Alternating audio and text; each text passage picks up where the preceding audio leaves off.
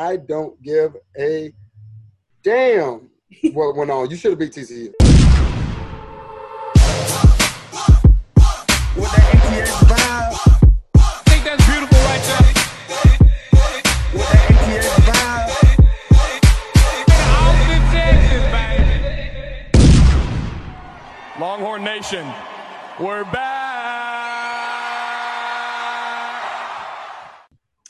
Welcome back to another episode of Fire the Cannon. I'm Hannah. I'm Rocky. And I'm Megan. And today we have a very special guest joining us for a two-part series. We want to extend a warm burnt orange welcome to our friend of the show, Quan Cosby. Quan, thank you so much for joining us today. Oh, man, absolute pleasure. Y'all do a great job. So it's an honor to be on here with the crew. Thank you for joining. Yeah, we appreciate it. Yeah, man. Thank y'all for allowing me to join you and talk a little Longhorn football. I love it. I love it. What a special guest. We're excited. So we have you today. We're going to recap that TCU game as little as possible. We're moving on. It is Texas OU weekend. We want to talk all about the Red River shootout. Shootout is what we landed on. Yep. Red River shootout. All right, let's get started. How much fun was it on Saturday at the TCU game? Not at all. No fun whatsoever. Fun. I hate everything. So, Shit. yeah, Quan, I'd love to hear your thoughts on this. I know, it felt almost from kickoff we were just not feeling it. It seemed like the just wasn't there. That's it in a nutshell. If you want to go back to that game, it took 3 kickoffs to get that dang game started. Right. So I try to give, especially COVID year, the refs the benefit of the doubt for being atrocious. The problem is there's a track record with the Big 12 refs. And then you fast forward to what we saw Saturday, and it was like, okay, that was the 2020 Big 12 refs. They're already horrible, and then you add the worst of the worst. Maybe the worst game I've ever seen officiating in my life. And I'm not saying that because it was, UT lost, because ironically, TCU had more penalties than UT. Now, problem is they did.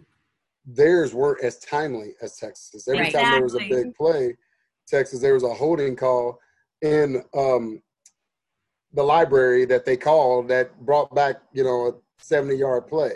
Right. And so it was just everything about that game was atrocious. It was painful. But did you know that they didn't have the usual crews or teams together because of COVID traveling issues? Like they're trying to keep people closer to home, refs closer to home. So normally experienced crews that usually travel together, this is their excuse.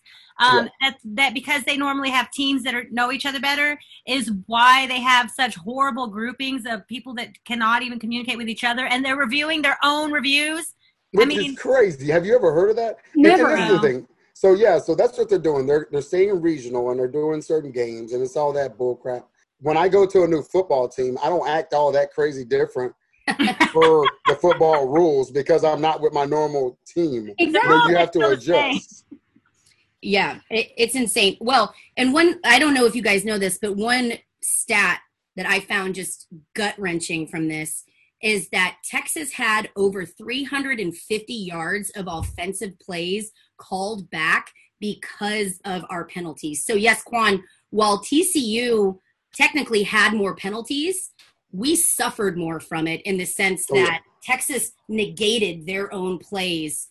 I mean, that's the definition of shooting themselves in the foot. And yeah, I agree. Look, a lot of those calls were pretty horrific, and there were a ton of missed calls too. My God, holding left and right. I just and how many times have you seen anyone? So if you think about holding, you can honestly call holding every play because they're taught to hold.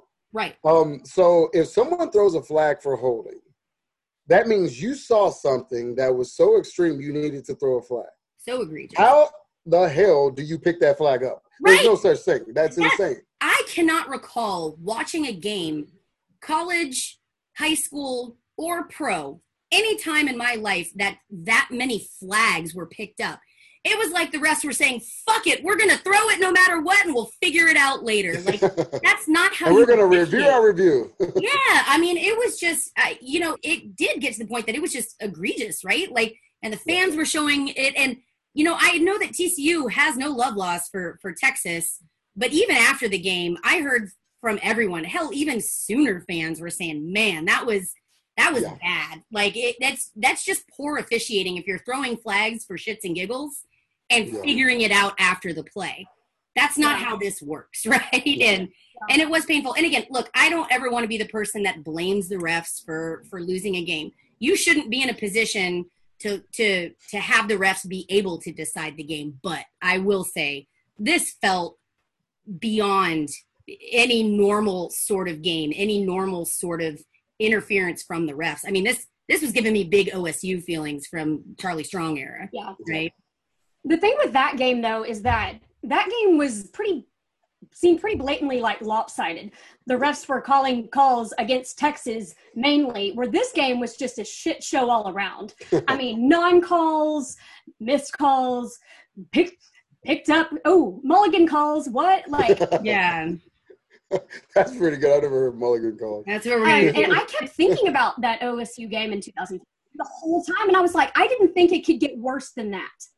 And you had people enjoy, because I watched it from home, so I got to watch it with the television commentary and get everybody's reaction because I wasn't there. And so, I mean, everybody was like, I never thought it could get worse than that, but it just did. Is this their first time reffing, period? Yeah. Like going back to what you said, Quan, the rules don't change. I don't care if you've never reffed with this person in your life. Like, how that shouldn't matter. You know, No, football is football. exactly. Holding is holding. It was rough. And I had a colleague that I made kind of a friendly little bet with, and after this game, he was like, "I Never again. I can't. No, he said I can't with good conscience, kind of make you pay up like that." I can't take your money after He that. was like, "Dude," he was like, "I feel a little dirty like that."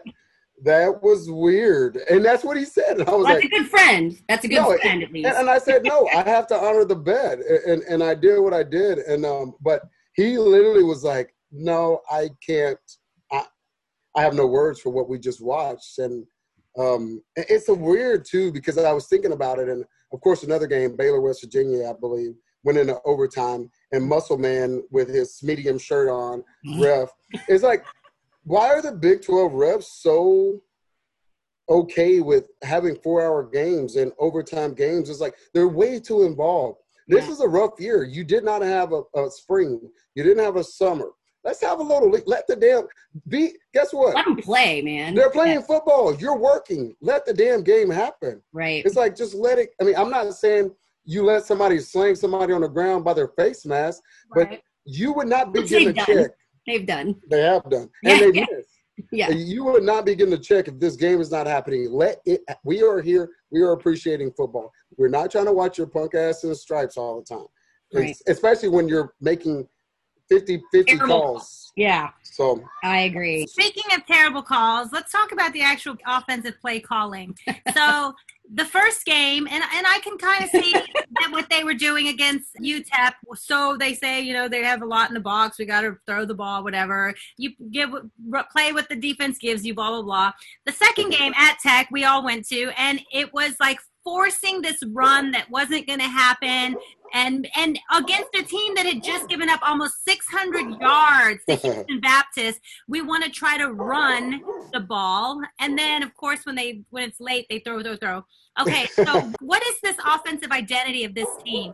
I have no idea what they were even trying to do. What do you think, Quan, is the offensive identity of this 2020 Sam Ehlinger senior QB-led team? let me see. We're 3 games in. So I think a portion of it, 3 games in, and I don't want to make the whole COVID crap because everybody had to deal with it. You know, we're beyond, it's a COVID year. Well, so everyone on the planet had to deal with that. So if I have a COVID year, and the reason I thought we were going to run through the Big 12 undefeated is because we have the senior quarterback. We have the guy who's a Heisman, guy, and we have a plethora of freaking running backs. And so this game, actually, I'm going to have to disagree a little bit. I probably saw the best route combinations this game than any other one. To your point, we were kind of forcing a run on the road, which, I guess the concept, run game travels, especially when you have the loud crowd. Well, we It don't wasn't a really loud have loud crowds. They had a So little speaker that sounded like it was underwater in one corner of the Exactly. stadium going, So, yeah. a fake So crowd noise. let's toss it around all day long because we have a guy who can do it. And then we don't even want to talk about Utah. That was just a beat down. I thought we did what we needed to during that game. But, this game, I saw the Jake Smith caught a huge third down. It was an unbelievable route combination where they blew off the top and he caught it, kind of a corner-like route. When Keontae at the end got caught, I mean, that setup was huge. Jake Smith, when he dropped the first down possible touchdown. He was going to be gone. He was going to be gone. It was in. You saw Eagles. You saw – by the way, we have tight ends, folks. Yeah, Jared. I know. Yeah, we tight are ends. so excited we have been on this podcast about Dude, tight ends. About having For the first a time Riley. in damn near 10 years, we have tight ends Riley, again. let's see more tight end. of Yeah, And Riley. he is huge. And Oh, my Epps is, God. David Epps Thomas- is just as David big. Thomas Epps was who tall. scored a touchdown. Yeah. So conceptually, I honestly, I'm a massive believer in your success. This is why, because if you go back to playing them at Okie State, he won. He made them more relevant than they ever were. Almost And 50 points Oh, a yeah. game average. and no, seriously, and With Gundy has not been missing great them ever quarterbacks. since. Yeah. And then you go back, you're exactly right. And then you go back to Ohio State.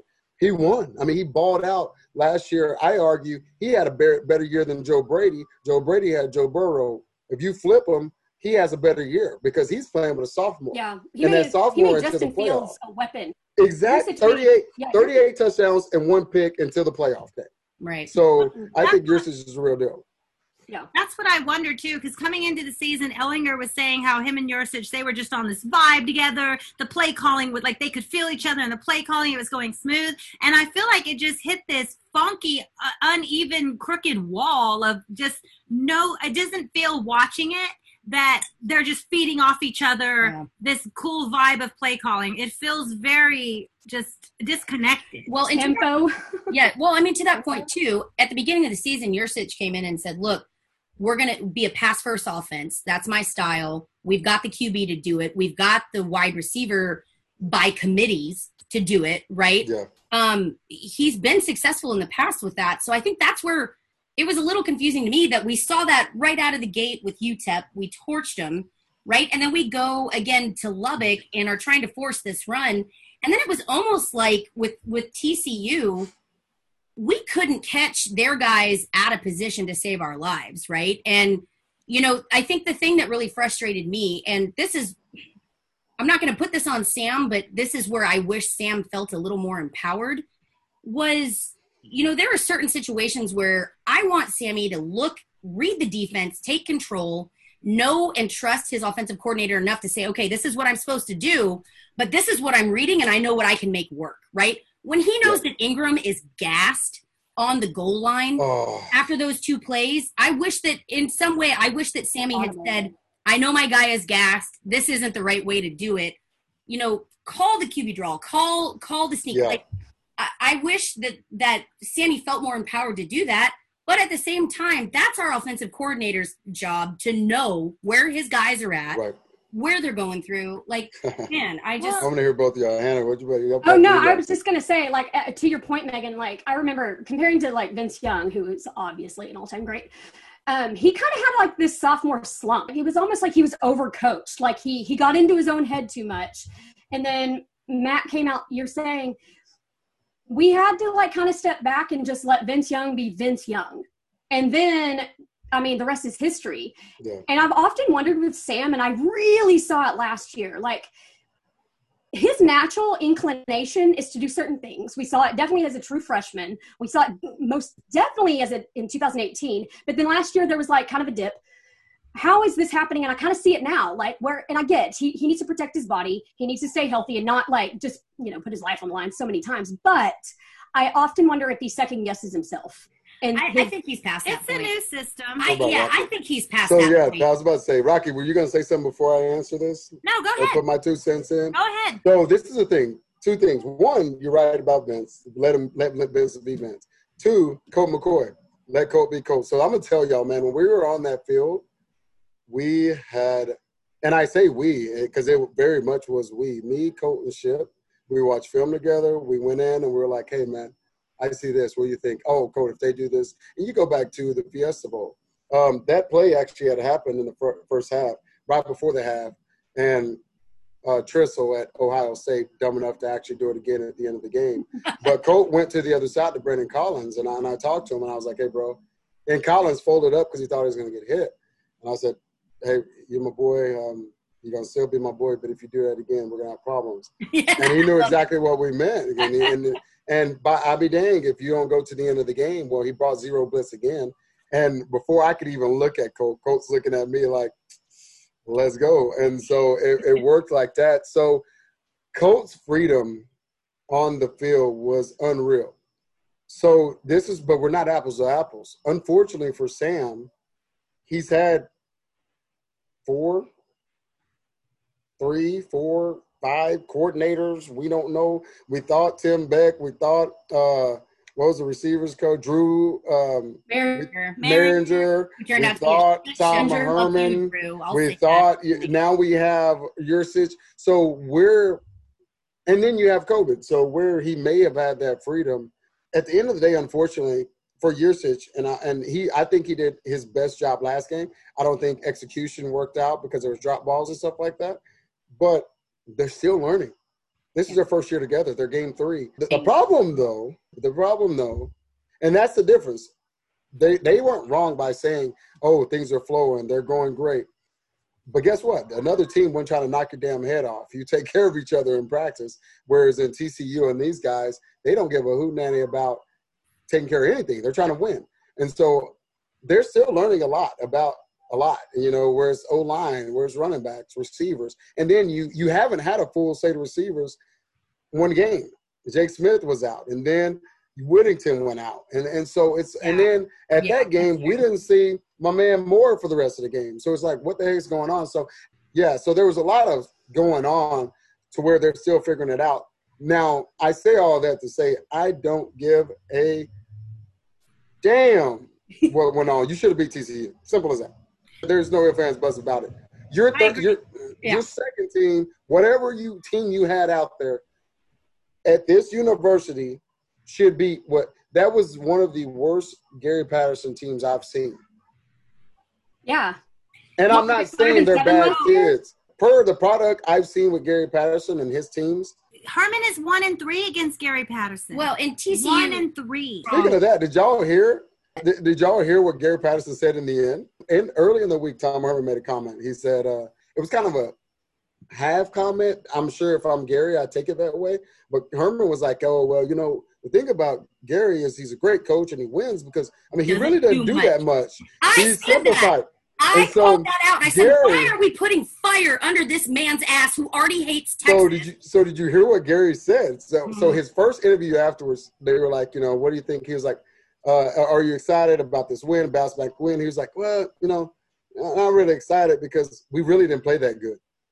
Oh, that is a direct comment. That's a clapback. And Give him credit. We didn't play good and we beat Texas at home. That's what that was. He deserved to have that clapback. And they didn't play good and they beat Texas at home. Where's the lie?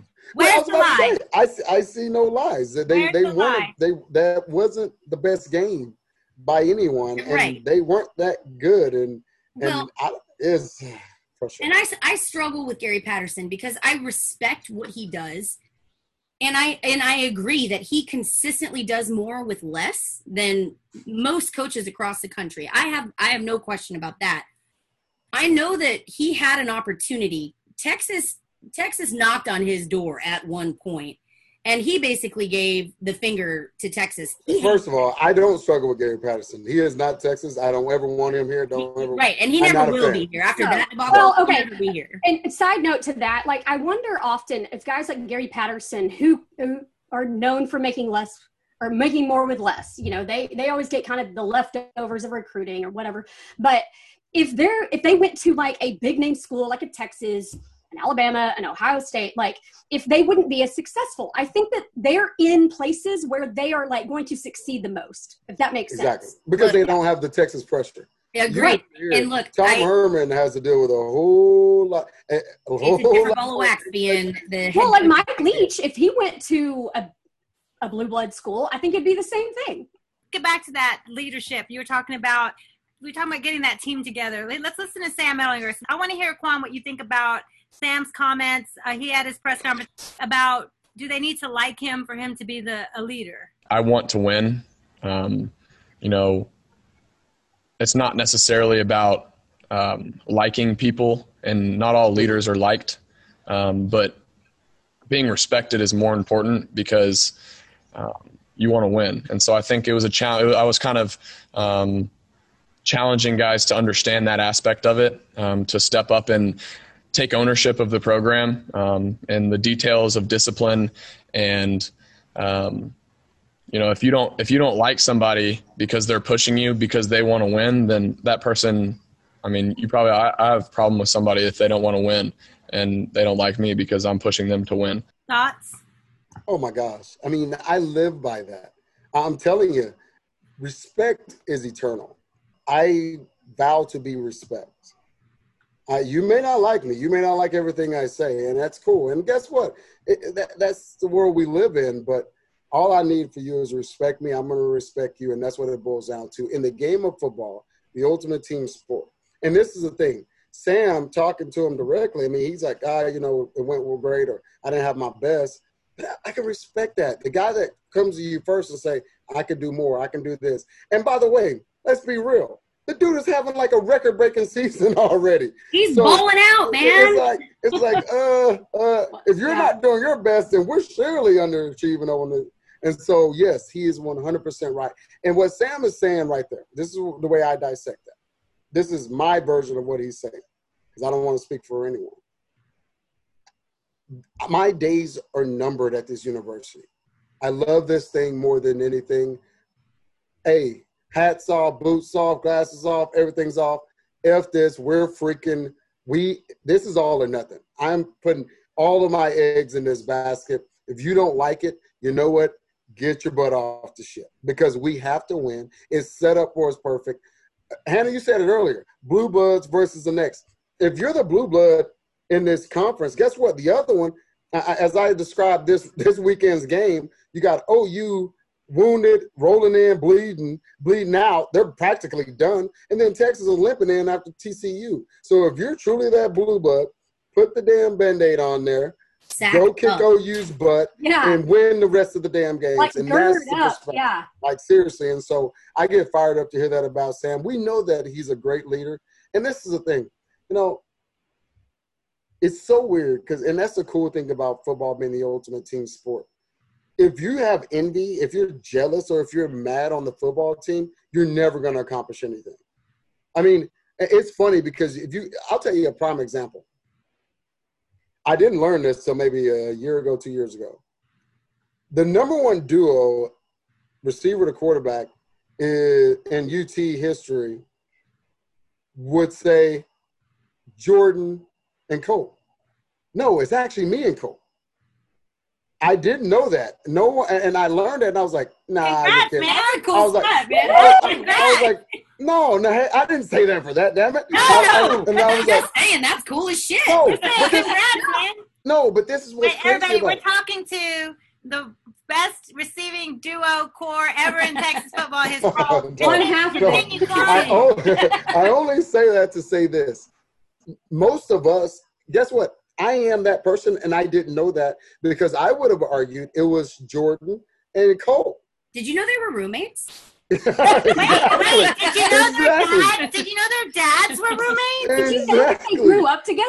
So if I had the envious perspective or mindset and not the team deal, I would have been pissed off, and I've been like, oh man, I don't get any hype. I don't give a damn about that. What I cared about was winning. What Jordan cared about was winning. What Cole cared about was winning with Vince and all of our guys. So I say that to say, if you're at all mad at Sam for saying that or getting on your butt, then that's the problem. Yeah. And that's what you're not here to win. Guess what? That's respect. If you don't like it, do your damn job. Yeah. Okay. I have two comments on that. So I agree wholeheartedly. And one of the things that I was really, really frustrated with, look, I've been frustrated with Texas fans for a while. I'm not going to say how long, but a while. And Quan, I get you can't comment on this, but I'll go ahead and say it. our fans are entitled and shitty. And they jump to conclusions. And look, y'all know me. I'm just going to put it out there. Like, we are entitled. We are Texas fans. And yes, I understand the legacy. I understand the tradition. I understand dumping all this money into being a fan and not getting a product that you want. But the difference between wanting it and expecting it is what I think that is a vast difference, right? All right, you're going to turn this into something crazy because I got some things to say about that. Hey, so go ahead. No, I want to hear this. Well, to speak to that, one, I've actually already had fans coming at me saying, as a matter of fact, I was listening to the Horn this morning and the Blitz. Oh, y'all need to put the social justice crap to the side and focus on football. And I'm like, that is not even that is two total different. That's been to the side. These guys are playing ball. It turns out I can be a human and a football player at the same time. Who knew? And it's not like just because they play football, they're not going to walk out the door and face all those injustice issues just because they play football. This is, while we're here, I'll just say real quick and remind people that listen to us, if you can turn off football and be done with discrimination and social injustice today, that is your fucking privilege. Thank you. Hey, no, and you're my day job is risk management, and I do it every time I walk out my door. Right. And I did it before I became an insurance risk manager. And so to take that to that perspective, this donor, it actually goes back to the Charlie days. And we were talking, and I actually made this comment. And the thing is, there's no lies. So they were like, I was like, man, you really haven't given the guy the resources. You haven't given him a chance. Because I don't want to be that team out east that changes coaches every few years. And so I was like, man, let's give them the resources. Well, I know. 7.5 a year. They can't now. and this is interesting, though. And this is kind of a little truth serum to our Longhorn world. They said, well, he can't get it done, and I just want to win championships. And I said, okay, let's dissect that. We won it in 05. When did we win it before 05? 1969. 70? 70. It was 69 to 70. 5 years. Right. So, as much as I love this school, as much as I love everything about it, and honestly, we should be winning them every other year, every 5 years, every 10 years, because it is hard. We can't talk like you're just going to win it all the time, because it is really, really hard. And every college goes through. But even competing for conference championships we need to compete real thing. Right. Yeah. Oh, so we're not even, because of our resources, we're not very realistic to things that can be. And our patience, our entitlement is next level. Again, I'm a season ticket holder. I have spent more than I am comfortable admitting over my lifetime on season tickets and my donation to get the tickets where I'm at and my away game travel and tickets and all of this stuff. Look, man, I get it. I will tell you, like, just heart to heart, after the Kansas loss, I questioned my existence. Like, it was painful. And I think most people that know me know I'm a damn decent diehard fan, right? Like, oh, all of you are, and y'all are awesome for it. Look, but after that game and after that loss, I was like, why the fuck am I doing this? Why am I spending this money, right? Well, I tell you what, and I say that comment because it's real. At the same time, I wouldn't change anything. I wouldn't be any less of a fan. Y'all wouldn't either. But we got to be real about this stuff, man. We have to maybe take our own little humble pie and dissect where we are, where we can get better as a fan base, as a university, as a athletics program, as a damn sure football program, which takes me to a whole nother level. Because lately, we've been more of an entertainment school than a football school. Yeah, that is true.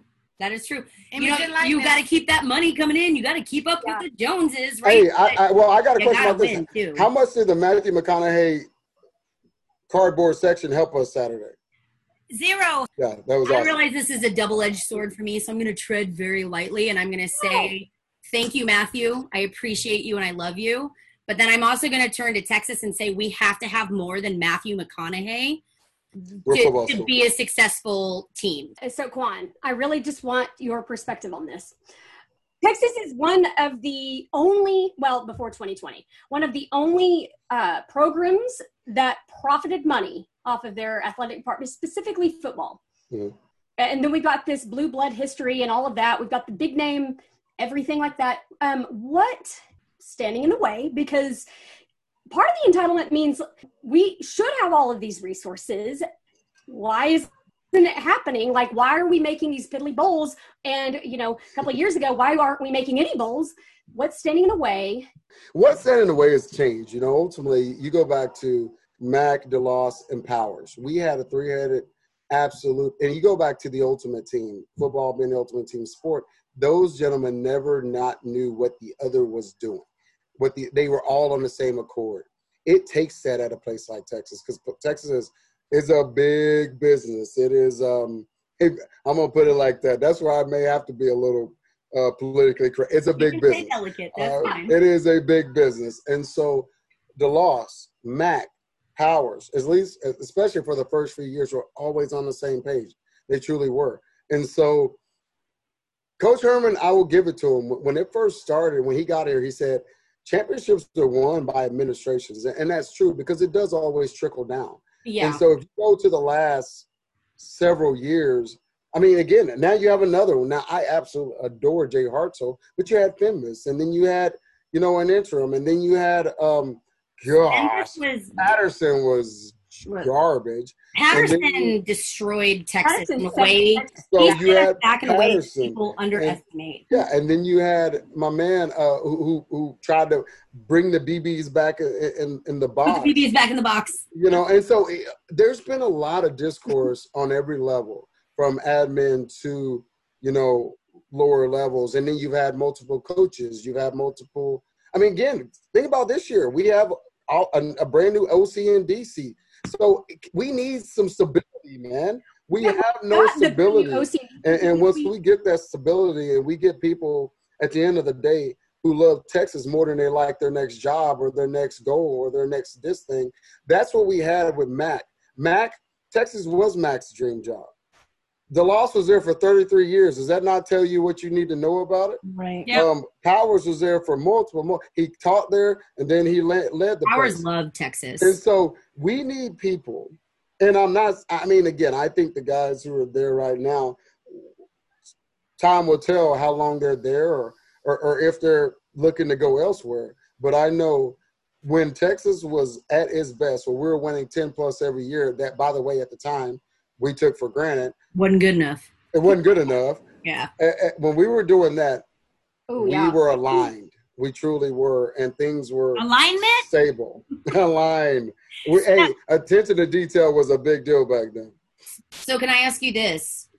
As we go into this rivalry, I can't say that word again. As we go into the shootout this weekend. I hope it's an absolutely beatdown versus the dang Sooners. But as we go into the Texas OU game this weekend, do you feel that the team on every level has that connection and has that feeling of family? I have some concerns with that, right? This is what I do know. Because this is the other piece. Usually I'll go in and kind of check the polls. Really, first week, see how things go. And this will be the first week of Texas OU practice I will miss since moving back to Austin. Yeah. And COVID has caused a lot of issues, and I'm super careful. I get that. This is the thing, man. If I'm going to get them tickling my brain every week, I need this to be worth it. I need us to win, because that stuff is not fun. And honestly, I didn't have sinus issues until they started doing that. So that is, and that's a whole other deal. Your brain through your head. What did you bypass a lot of stuff to get there. But so Sam's comments as one of the main leaders, looking at Coburn, I get the luxury in the post game to see these guys' face, and even going back to Tech, they were happy about the win, but they were not happy with the way it happened. And then, unfortunately, a week later, it didn't work out in their favor. The difference, and I've said this before, but winning was a byproduct of hard work.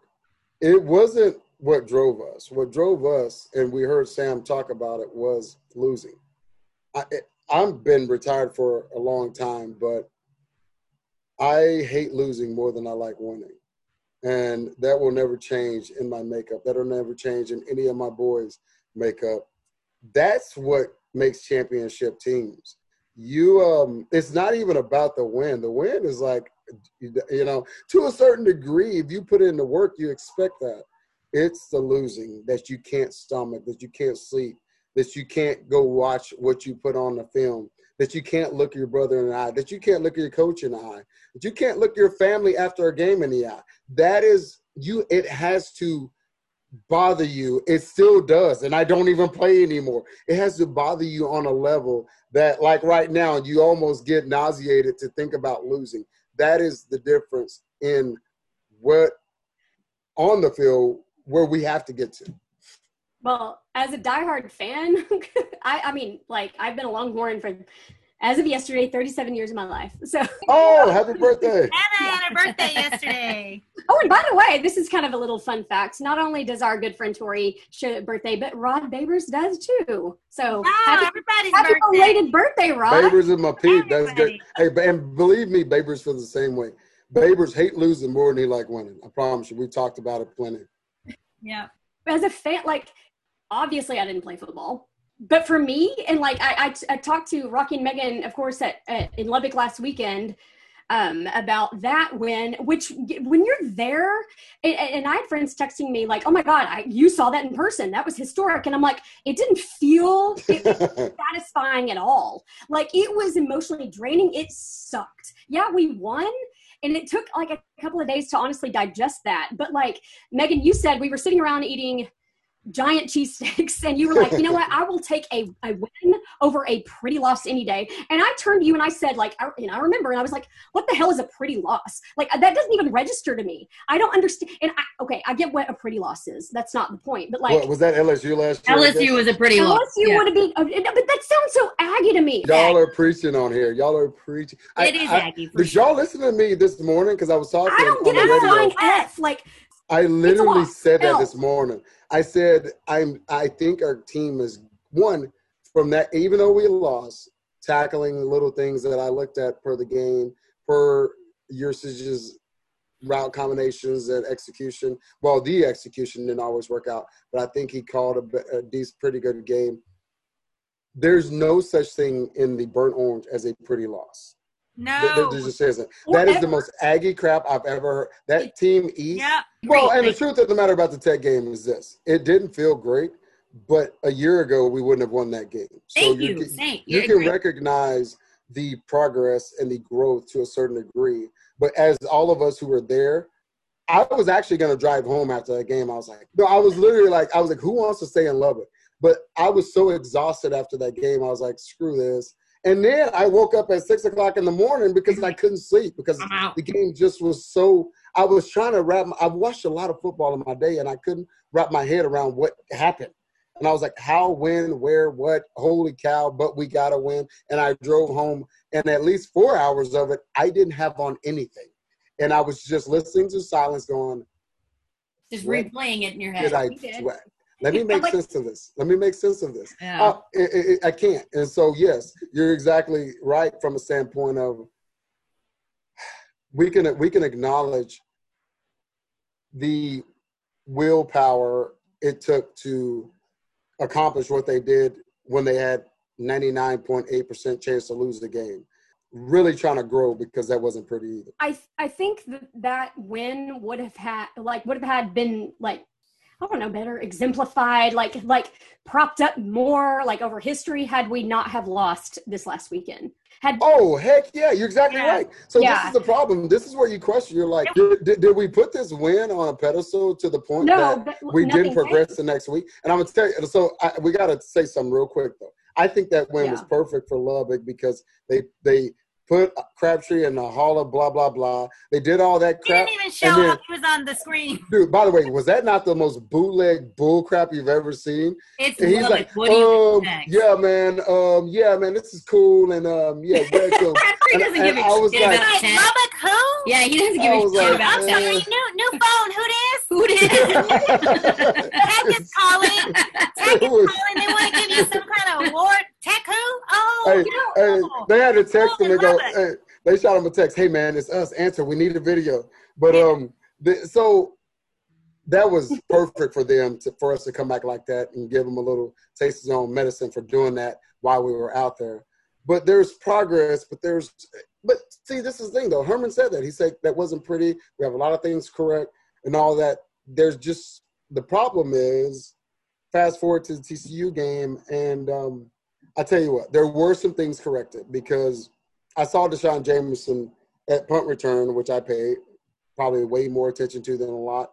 And the ball went further than it needed to, and he didn't chase it and try to catch it over his shoulder. He actually just let it hit, and he made – there was little things that were progressed. The problem that is hard to understand is they corrected a lot of those things that happened in Tech, and yet there was other things that happened. Why can't we not have this leakage that keep costing us games? Why can't we be so aligned that Tom Herman's teams are the most penalized Texas teams of any stretch in Texas history. For all that for a minute. For all that alignment.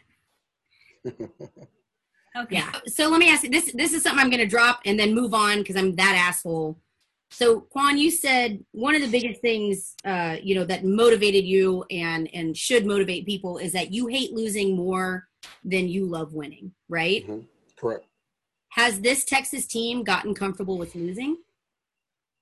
You know what? A year ago, I would have really said maybe. And not because I think these kids are amazing kids. I just think that there's a lot to that from a faith perspective and the overall everything. But that's why you make changes in the offseason to get better coaches and all of the above. And so, no. And again, I have a very unique perspective of having conversations with these kids, not just in the post game, but, I'm going to be real. I kind of wanted to quit the sideline thing years ago, because I like my weekends and now I drink. And so I'd rather drink and watch a game than be on the sideline and have to deal with all that. But I do it now for the kids, I truly do. And being an older guy matters. Yeah. Your experience and your leadership, your voice matters more than other voices. Well, the conversation I can have with them, and I hope it does, because one, I can be real but not be cruel. And that's the thing with these guys. The cool part is I don't have to tell them anything anymore. In the last few years, I'd be like, hey, man, you got to, as I have in my office, I've suck it up, buttercup, but you got to suck it up and do different where, no, man, they feel it. I see it in them. I look them straight in their eyes. I see their body. And the weird part is I'm a has-been old school guy, but in our post-game. Longhorn legend, they talk. Longhorn legend. They talk, and some of them feel so bad afterwards that they won't necessarily connect. And by the end of it, I'm forcing them. I'm like, no, look at me, bro. We're good. I see it. I see your pain. And I actually often talk about it in the post-game because I need our listeners to understand that these guys are hurting. I get it. As fans, we get very emotional by it because we are spending our hard-earned dollars on season tickets, on traveling, on all of that. But these guys, some of them, and I know some of their life situations, this is generationally changing for some of them, and they care like crazy. And they really, really do. And now it's almost like it's funny because I'm like, I got on Obadiah and I show them butt for calling me grandpa, but I feel like it now because I feel this stuff. Sure, I get pissed as the game goes on, but when I sit down with them, then I get sad because I see their reaction to these losses. And it goes back to what Sam said. Sam meant every word. He said, Texas deserves better, and he's going to do everything in his power to try to create that. And so is his teammates, and so are the captains, and so is the staff. And so I have no doubt that Sam loves Texas as much as he needs to, and a lot of those players do as well. So don't ever question that. These players love this university to death, and they want everything for it. And so it's a long way of saying we're just going to play that on. They're getting there. We're going to play that on a loop. Well, speaking of hurting, our boy Chris Bennett. Everybody knows CB on Twitter. Yeah, He's legend. He's one of our greatest friends on Texas. And R.I.P. his father, man, and appreciate his service. Right. Yes, exactly. Thank you to his father. Rest in power, man. He wants to know, as we get into our OU talk, where's Lendy Holmes? We got to lighten the mood a little bit. Lenny Holmes is. Thank you, CB. Let's talk some Texas OU. Yes, Texas OU all day long. I could speak. I knew it was Texas OU. Lenny Holmes had to stay-at-home order before Governor Abbott issued it. He was quarantining before we even had to because he got a bifurcation and he been gone ever since. So I love it. All right, so Quan, I got to ask you, give us your favorite Texas OU memory from when you were playing.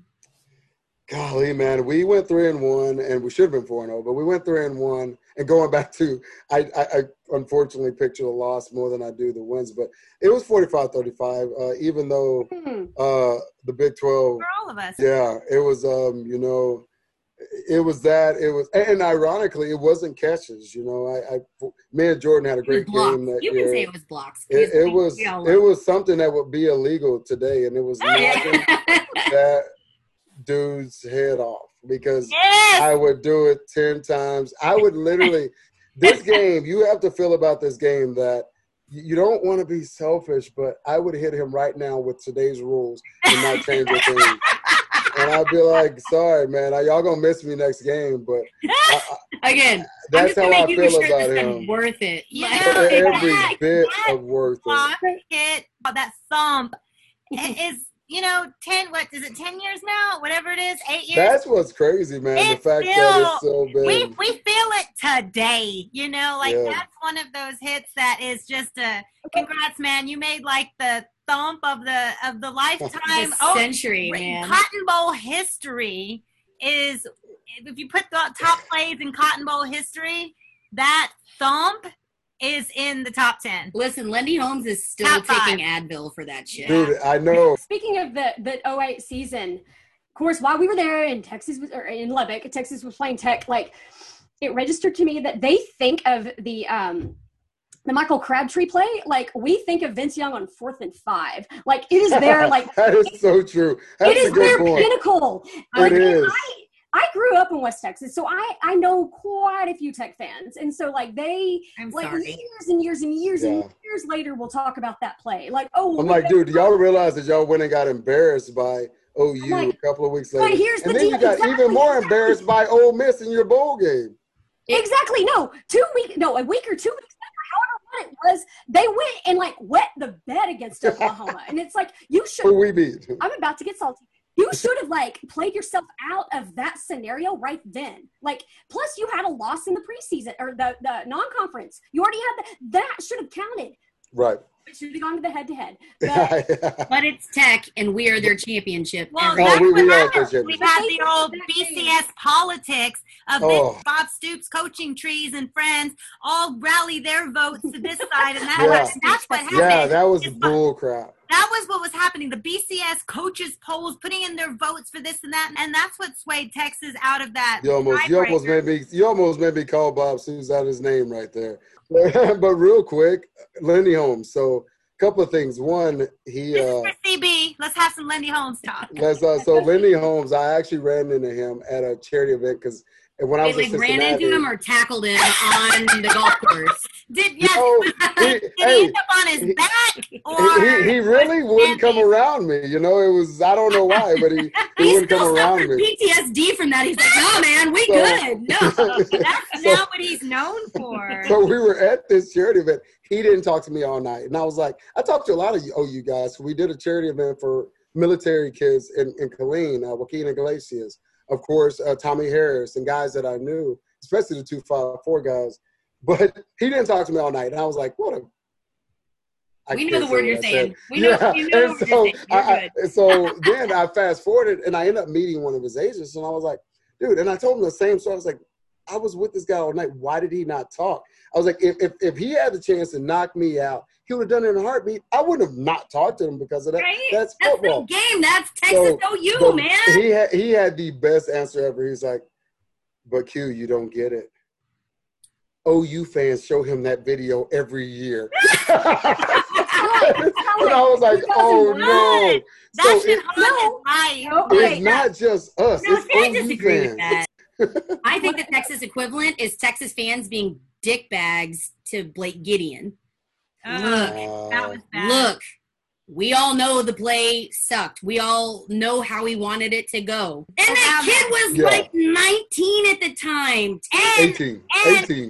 How do you blame somebody for not getting an interception for the game? You know, like there's so much more that happened in that game. Right. You can't blame one. Right. Could have been an interception. Well, it could have been an interception. But you can't blame that one play when a game is 60 minutes. Just like Can I say a disclaimer on that piece of it, because I'm real about stuff, but I'm very against anti-bullying. Blake Gideon the next morning, I got hurt that game. I got hurt play 2. I didn't end up finishing the game. Arakpo got hurt. Roy Miller got hurt. Jordan got hurt. So many guys got hurt that game. Yeah. So the next morning, when you get hurt at UT, you have to come in at 6 a.m. the next morning. Well, we get there the next morning, and we're all together. We're all off campus. You know, we of course planned. We got there on time to get some treatment and to figure out what was wrong with us. We get there, and there's a kid laying on the training table face down. And I was like, what the? And of course, we're still emotional, pissed off. And I was like, what the hell? Who is that? And Kenny Boyd runs up to us. He's like, hey, guys, y'all are the captains. I need y'all's help here. That's Blake. And I was like, he got hurt last night? They was like, no, he had to shut down. He had to shut down Facebook. He had to shut down every social media site. Death threats. He had death threats. Death threats, man. And I was like, what? I said, you telling me? I was like, our Longhorn fans would. I mean, I really was younger, and because you didn't know. No way we would ever do that to one of our own. No, we and do it all the time. so we have to be better. And Blake ended up having a phenomenal career as a safety for us. That was not why we lost the game. That was it's never one play. It's 60 minutes of 3 teams. Right. It's never one play. Of course, it's dramatic, and it looks like just like this past weekend, it looked like it came down to the fumble at the thing. And that was a good job. Exactly. It's 60 minutes of 3 teams all executing their own levels of skill and planning. And it's not just one play. Or it's not just one bad ref call, right? Or a couple of bad ref calls. It's so much more than that. Right. And for fans, even when players transfer, we know we have good family friends, their son, and we love him and we wish him the best. Nothing but love to the Watson family. We hope he finds good success wherever he goes. We can't hate on kids who it doesn't fit them. Like maybe coming to Texas didn't work out. It just like the kid in the band, the kid in science, the kid in as the architecture major, whatever. If it doesn't fit you and it didn't work out for you for whatever reason, I wish you the best wherever you go, and I want you to be a successful human, and I want you to be a happy human. And I hope the Watson family, Kenyatta, KJ, wish him the best wherever he goes. Heck yeah. So we can't hate on these kids but we sure do love them when they transfer to Texas. Oh yeah. Like, what's that double standard? Yeah, like they left crazy. someone else. Well, Shane Buechele went to SMU, and how many Texas fans all the time are like, "Oh, go Stangs!" Of course, they're not in our, they're not in our. By the way, they're 4-0. By the way, everybody. Oh, we're cheering hard. What's the difference? We're cheering for Shane's success. Yeah, it wasn't in his best interest to stay at Texas. That much is clear. He had a lot of football to play, so he transferred, and Texas fans are all over that. But then why is there such a double standard versus Kenyatta and others? It doesn't make sense to me. Entitled Shane was the quarterback.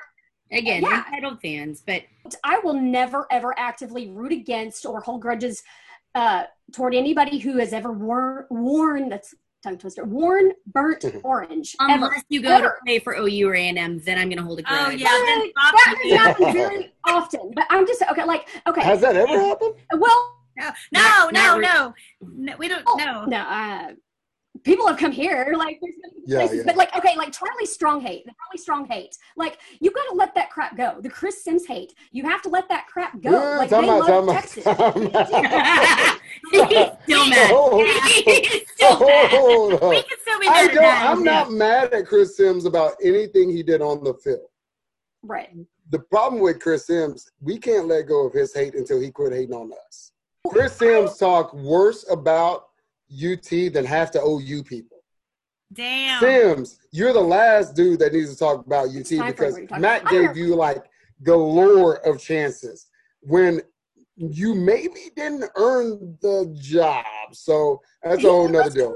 26-6 as a starter. Dude, my voice doesn't count for shit because I haven't played for Texas. But thank you. You had the opportunity and you didn't capitalize. Stop being a salty fucking Sally. I don't and think leave he's it be. I think no. I think Hannah, no. He's salty. You're one of those guys. I see. I'm just saying. Just dropping facts. Girl, just go off your personal experience in life. That's what I do. I go off my personal experience. However, Sims haven't earned, and it's earned. We talk about Sam talking about like versus respect. Sim haven't earned an ounce of respect for Texas fans and people afterwards because he actively talks all kinds of. You talk about votes. You talk about things when it comes to UT. Sims has literally, and even going back to Coach B, and I think I don't know, honestly, and that's a problem because I know so many people who are so cool with Coach B. How can you not be if you played for him, and especially Sims because Coach B put himself out there for him when Sim was consistently getting played by the guy behind him. But he's salty for a million reasons, and truly – I'm just going to say, I don't dislike him. I'm just going to say, I don't think Texas fans should be shitty to him. No, heck no.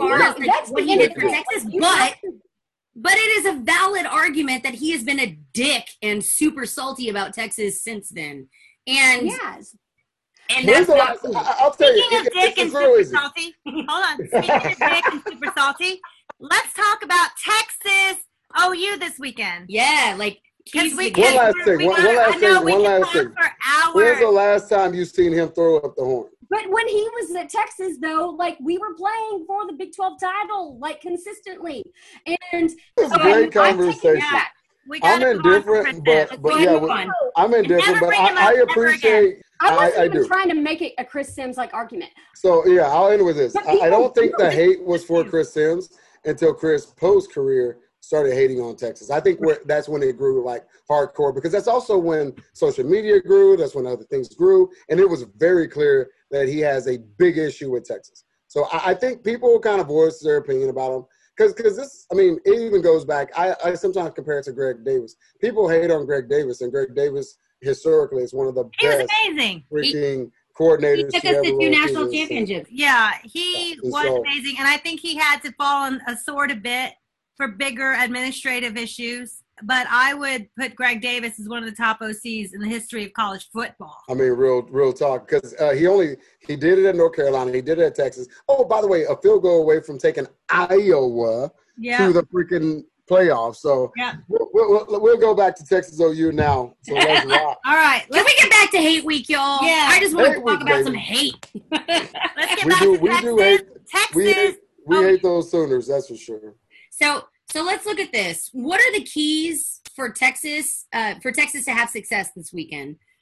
Let's talk about offense. Let's talk about defense. What does Texas need to improve on?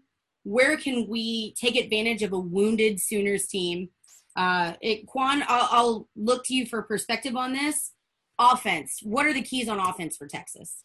We haven't really, and I guess a little bit at UTEP, but impose our will. I think would be a balance. Use Sam in every way, form, or fashion throwing the ball because we have the guys. Especially, I'm hearing Jordan may come back as well. But OU's defense has been atrocious for years. Well, take full advantage of that. We have the better quarterback. We have a senior quarterback. So toss it, but at the same time, at running back, their D-line, their defense is just, it is struggling.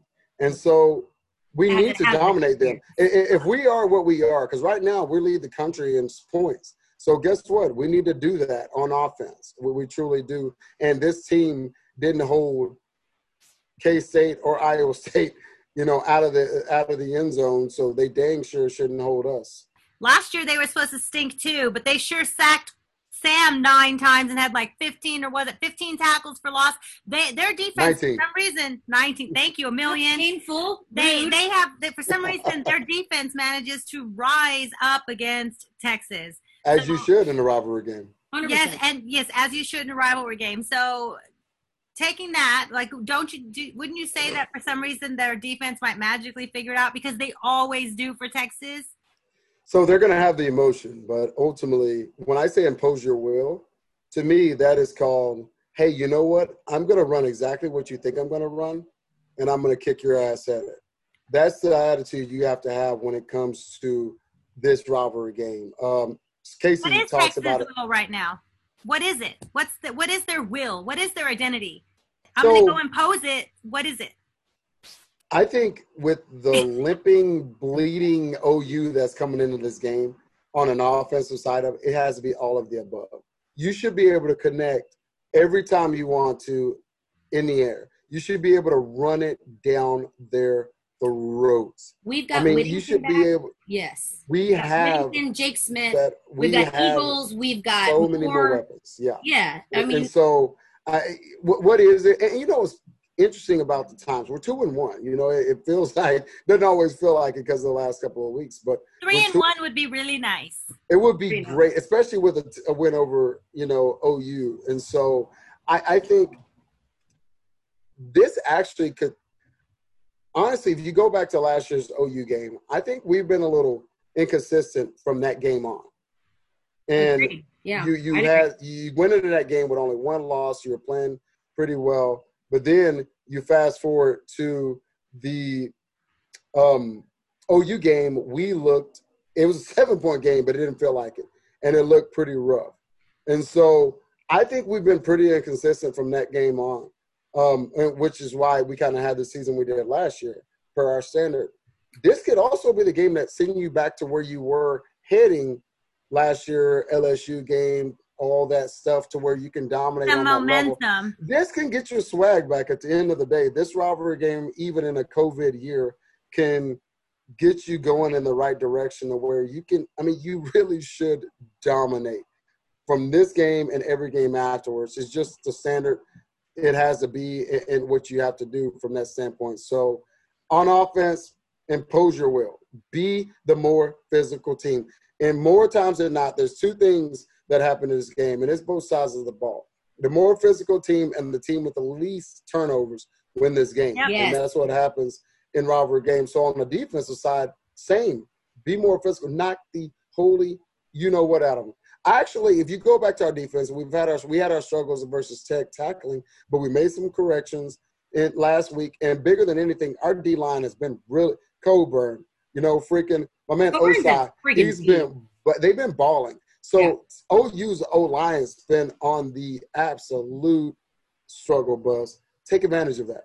Make pressure on Mr. Rattler, because when he gets pressure as a young quarterback, he gets it out of his hand, and it's a lot of times it's to our team or the other team. Yeah. And so I think that's how the defense needs to dominate, create those turnovers with the young quarterback. And then on special teams, we saw, going back to our days, Shipley return the kick. That was a huge thing in the 45-35. Returns, I it think doesn't have to the be a longest home return in Texas OU history. Oh, 100%. And still is. And so you do something like that, and you take care of the ball. You get ready for OU, weirdly, in the last few years have had like a pump fake or something like that. So you take care of that business and be disciplined in the special teams. And I think that's all three phases. You win, you don't just beat them, you beat the crap out of them. Look, we need to beat the brakes off of OU. That's how I say this. So, going back to what you were saying about defense and, getting pressure on Rattler, who's young and impressionable. And the one thing I was happy to see, especially in the second half versus TCU, is that they were utilizing the end more. They moved the fourth lineman up, and we were getting pressure without, quote, blitzing every play. So let's use that. Like We really can. And we have the dogs in that interior, especially the starters. They're good enough to create that pressure. I mean, Coburn creates a double/triple team every time because he's a dog. I love that kid, man. He's a beast. Look, I mean, what I am concerned so about. did y'all know last week that he had 11 tackles and 3 tackle for loss? Dang. He was like amazing, like badass at key moments last week. Yeah. Like key moments. Our defense we stepped saw up him at against TCU. Tech or UTEP. Our defense stepped up at TCU. They learned from Tech. From Tech, I felt they were technically out of position. Their hips were facing the wrong way. Their eyes weren't in the right places. I felt there were a lot of fundamental issues with our secondary at Tech. I think we stepped up and fixed that with TCU. I don't have qualms with our defense versus TCU. No. What I will say, what stuck out to me in TCU that I know that Lincoln Riley is smart enough to take advantage of, our linebackers were consistent, and we all know we are thin at that position. Our linebackers were consistently out of position, not covering the middle of the field, and not giving our safeties and our corners that coverage that they need to be on one-on-one. So damn well Lincoln Riley keyed in on that and is going to teach his young and smart quarterback, Rattler, listen, just like Dugan saw, when that middle's open and you got one guy to beat, fucking run it right up the middle. There is no reason not to, because Rattler is, look, I don't care what Texas fans say. The kid is young, but he's talented. Yeah. And if we walk in here with a swagger like he doesn't know what he's doing, we're going to get our asses beat. Yeah, we can't walk in with that swagger. We just got embarrassed at home. And so I think that's going to be huge. And what I do know about Coach Ash is he's actually, which is so weird to kind of put in perspective now because he's an absolute hardcore crazy stickler for the details. And he will look at that play and be like, and I don't know what happened. I think there was a communication issue. It was a wide open. Oh my gosh. I mean, it looked like 7-on-7 in the middle. And so I think that will be correct. Oh, that's what it was. Yeah. Which a mobile quarterback for years have been our kryptonite. Who ran all over them last year, the same kid. Yeah. We had VY that like set the bar for mobile quarterbacks and set the bar for young black college quarterbacks. Like he broke that glass ceiling, right? And he set it up. And then ever since then, Texas has been like, wait, what? Mobile quarterback, what? Like, all right. What are those? So as we wrap up this amazing episode, one, we know we get to have Quan Cosby for part 2 of the aftermath. It's either gonna After be the that dub in aftermath Dallas. or it's gonna be the aftermath. Oh, it's gonna be woo-wee, It's gonna be the man. aftermath. Okay, let me just say this. I won't say stuff out loud. Going into the TCU game last week, for instance, I didn't have a good feeling after what happened at Tech, but sometimes I just have this weird feeling. I think we're going to be okay this weekend. That's all I'll say. Well, I'll tell you what. I concur. At the end of the day, we have to because it is if we don't take care of business this weekend, it's going to get real around here. So I think that Tom right now, he's not coaching for his job right now. He's coaching for legitimacy of the Big 12. Texas runs a wound. If they beat the brakes and a little bit OU team, and all is right in our world. Now, look, Herman ain't going anywhere. Not in COVID. No one's going anywhere. Right. So Herman is coaching for the legitimacy of the Big 12 right now because we have MAC about to start back up. We have Big 10 about to start back up. We have a fucking OSU team that is ranked number 6 still without playing a single snap. So we have to fight that perception as a one-loss team that we deserve to be there. Yeah. So the Big 12 ultimately saves college football. You have to have somebody that is actually legitimate in the playoff and in the mix. So hopefully Texas is that school because I'm very biased about it. But right now, that means they certainly have to take care of business this weekend and many weeks afterwards. Agreed. All right, so to wrap up, next week we get to talk to you again. We're excited. Oh, yeah. We get to have you again next week. So I look forward to it. Cosby, you said earlier that this could be momentum game, right, for the season. You said earlier that this game could determine if if it gets rolling and they start dominating and setting their will, right, for the rest of the season. do you see this Saturday, even though it's a bleeding wounded OU, they are still It's a Lenny Holmes after Quan got to OU. But they are still a well-coached, established blue blood program that will get better week by week because they have the established coaching staff that gets better week by week. Do you see this game this Saturday as a fork in the road for Texas, or is it another game? For this 2020 season with senior quarterback, is it a fork in the road? So this game is never just another game. We can do all the coach speak all we want. We can do all the talk all we want. This is Texas OU week. That game is different. You know, it's you, and more times than not, you either chose Texas or you chose OU. And they stay in our backyard getting Texas kids. So this is never just another game. They have to go take care of business. And again, I wouldn't even know what it means to go into a Texas OU game with an OU team who has 2 losses. Like, that's crazy to me. So you know what? And they're going to be pissed. Bury their ass. Yes. Guess what? Bury them. Put them out of their misery. Who better than put them out, shoot them in the Red River Shootout. It's the time thing to do. Put them out of their misery. Put them out of their misery. All right, forget that whole kick a dead horse stuff. Kick it. Done. I love it. Rapid round, y'all. Rapid round predictions. Quan, what's your prediction for this weekend? Oh, Texas win all day long. Are you talking score? Yeah, what's your score? Because OU was favored by 2 to 2.5. That's a whole nother. Good Lord. That's just betting. They would just need the money on both sides. But I like it because Tom Herman's record as an underdog I feel good about him as an underdog, and when I saw we were technically the underdog, I was like, woohoo! But as soon as he said OU Texas, I was like, shit, we're gonna lose. What is that? As soon as he called the game OU Texas. Listen, we didn't get on that, but we're gonna see how this weekend goes. Because if it don't go like I want to, we're damn sure gonna get on it next week. Final prediction. I honestly think we are fired up. Sam and crew, what I've seen and heard about this week, I think we're gonna take care of business. And honestly, I think we're gonna beat the crap out of them. You can say it. You can say it. We're that fan.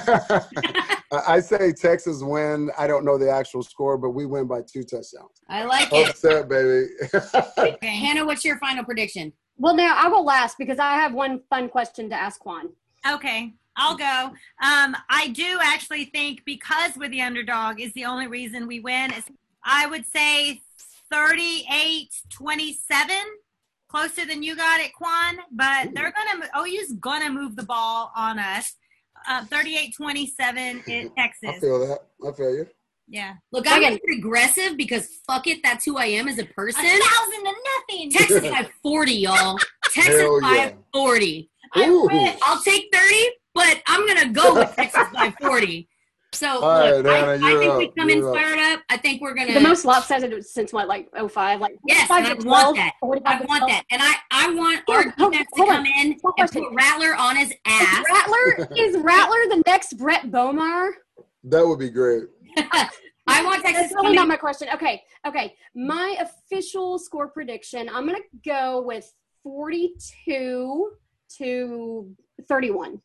That's about what I have, 38-27. Okay, Quan, which is more enjoyable? That game, the experience as a player or as a fan? And why? 100% as a player because I can do something about it. It's brutal to be on the sideline and not be able to knock those mofos out. So, and honestly, that's kind of where I'm at, going back to even the TCU game. I think this year more than ever, it has been going back to the grandpa. And I don't miss football. I actually love. You've always been grandpa. Come on. I don't miss football until this year, and I'm like, it has everything to do with not being able to get out there and show, lead, and just beat the hell out of guys that we should beat. And this one more than ever. So by far, this game is harder as a fan, and forever will be to my existence because I always like kicking their ass, and I want to do it every chance I get. So that's what it is from Texas. Word. You love to see it. You love to see it. All right, one parting question for you, Quan. Well, I know Hannah that was a great question, Hannah. That was a good question. One more question. Kids, young athletes today, what would you tell them if they loved baseball and they loved football? which one would you tell them to pursue after high school? If you're a young athlete today, first of all, play both in high school. Yeah, play both. The better coaches want that. If I had to be real about it, hey, caramba, I would say choose baseball. And I mean every bit of it because, one, I'm the luckiest guy on the planet to have the least injuries that I had. My brother from another mother, Shipley, had a lot more injuries, but fortunately he's as smart as it gets and he's a great guy and he kept it together. And then baseball, unfortunately, if you want to get to the professional level, baseball treats you like a pro. NFL, unfortunately, you can look at things going on now with the owners, with the I mean every bit of it. And you ask the guys who had 20-year careers and guys who had 4, you're somewhat a piece of meat on that side of it. So do what you can, and if you have the God-given ability, do all whatever, however, whenever to change your life. But heck yeah, I think he wished he had signed with the A's. He's doing pretty good at Arizona, though. He is. He got his butt kicked last week. And he got a Heisman. I know, no, but he's not the worst quarterback in the NFL by far. Nah, not at all. He's middle of the pack right now, and it's really pretty good. No, he is, and it's really easy to be more passionate about football because it's more action, it's more exciting, it's more entertaining, it's all the above. But baseball, you want to play 10, 20 years and have guaranteed money and be able to truly change your generations. You dang sure should choose that. And it's an amazing sport. And I'll be even more specific, young black and brown kids, play more baseball. It is a great sport to use your athleticism in it. I think baseball will benefit from, and you see it right now, the number 1 player in the league for the Dodgers, Mookie. I mean, he's so freaking fun to watch, and it's cool to see. Usually, by the way, for those who watch baseball, a lot of those brown kids are Dominicans. They're not Americans. They are. So they are Cubans. So baseball is baseball is a global sport. It's an amazing sport. I love it to death. I'm more passionate about football because of the action, but I wouldn't change anything about anything I ever did. But if I'm talking very realistically to young kids, play baseball. It's an amazing sport, and it's going to be around for a long time. And you probably want to end up at a school that's gone to the College World Series more than any other, which is still come to UT, baby. Hook 'em. Put it out there. And Coach Pierce, who I forgot to call today. Dang it, I got to call him in the morning. Coach Pierce is one of the your best name dropping here now. I was on the phone with Coach Pierce. No, man, he called me, and I texted him at work and was like, dude, I'm going to call you back, and I didn't. So I'm sorry, Coach Pierce, if you're listening to this. I'm going to call you. I don't know if he's listening. He needs to. Hey, I'll text him and tell him he needs to because it was a great conversation. And honestly, you'd be surprised. Coach Pierce is the type that would certainly listen. He appreciates all of us. He's tied in, man. He's tied in. We are pleasantly surprised with the really cool people that listen to us and actually want to hear what we have to say. Yeah. Y'all are appreciated. Hey, man, that's what people like. We're keeping it real. If anything, we keep it honest. So Quan, I want to say you honestly from the soul, thank you so much for joining us. We look forward to, I hope we look forward to our conversation next week after Texas just kicks the shit out of OU. And we all are rainbows and sunshine after that. But hell yeah. But again, hopefully we're all together when we record. So next week, I'm on my patio right now. When we record. Yeah, after we kick that butt, I'm coming to your crib. So all right. Okay, words are marked. All right, we all had score predictions. The winner, the closest to the real score, gets to bring the first round of drinks. 40 points. 40 points. Megan ain't bringing drinks. I'm owning it. I love it. Hey, I'll tell you what. I hope you win. Hey, right? Thank you. I'm the optimist here. Go ahead, Hannah. Listen up with this. It's 8:55 p.m. and you suck all day and every day. Those sons of what. I love it. Okay. Hey, thank y'all for listening. As always, this is another episode of Fire the Cannon. I'm Megan. I'm Rocky. I'm Hannah. I'm Quan. That's and this is Fire the Cannon. Hook 'em, baby.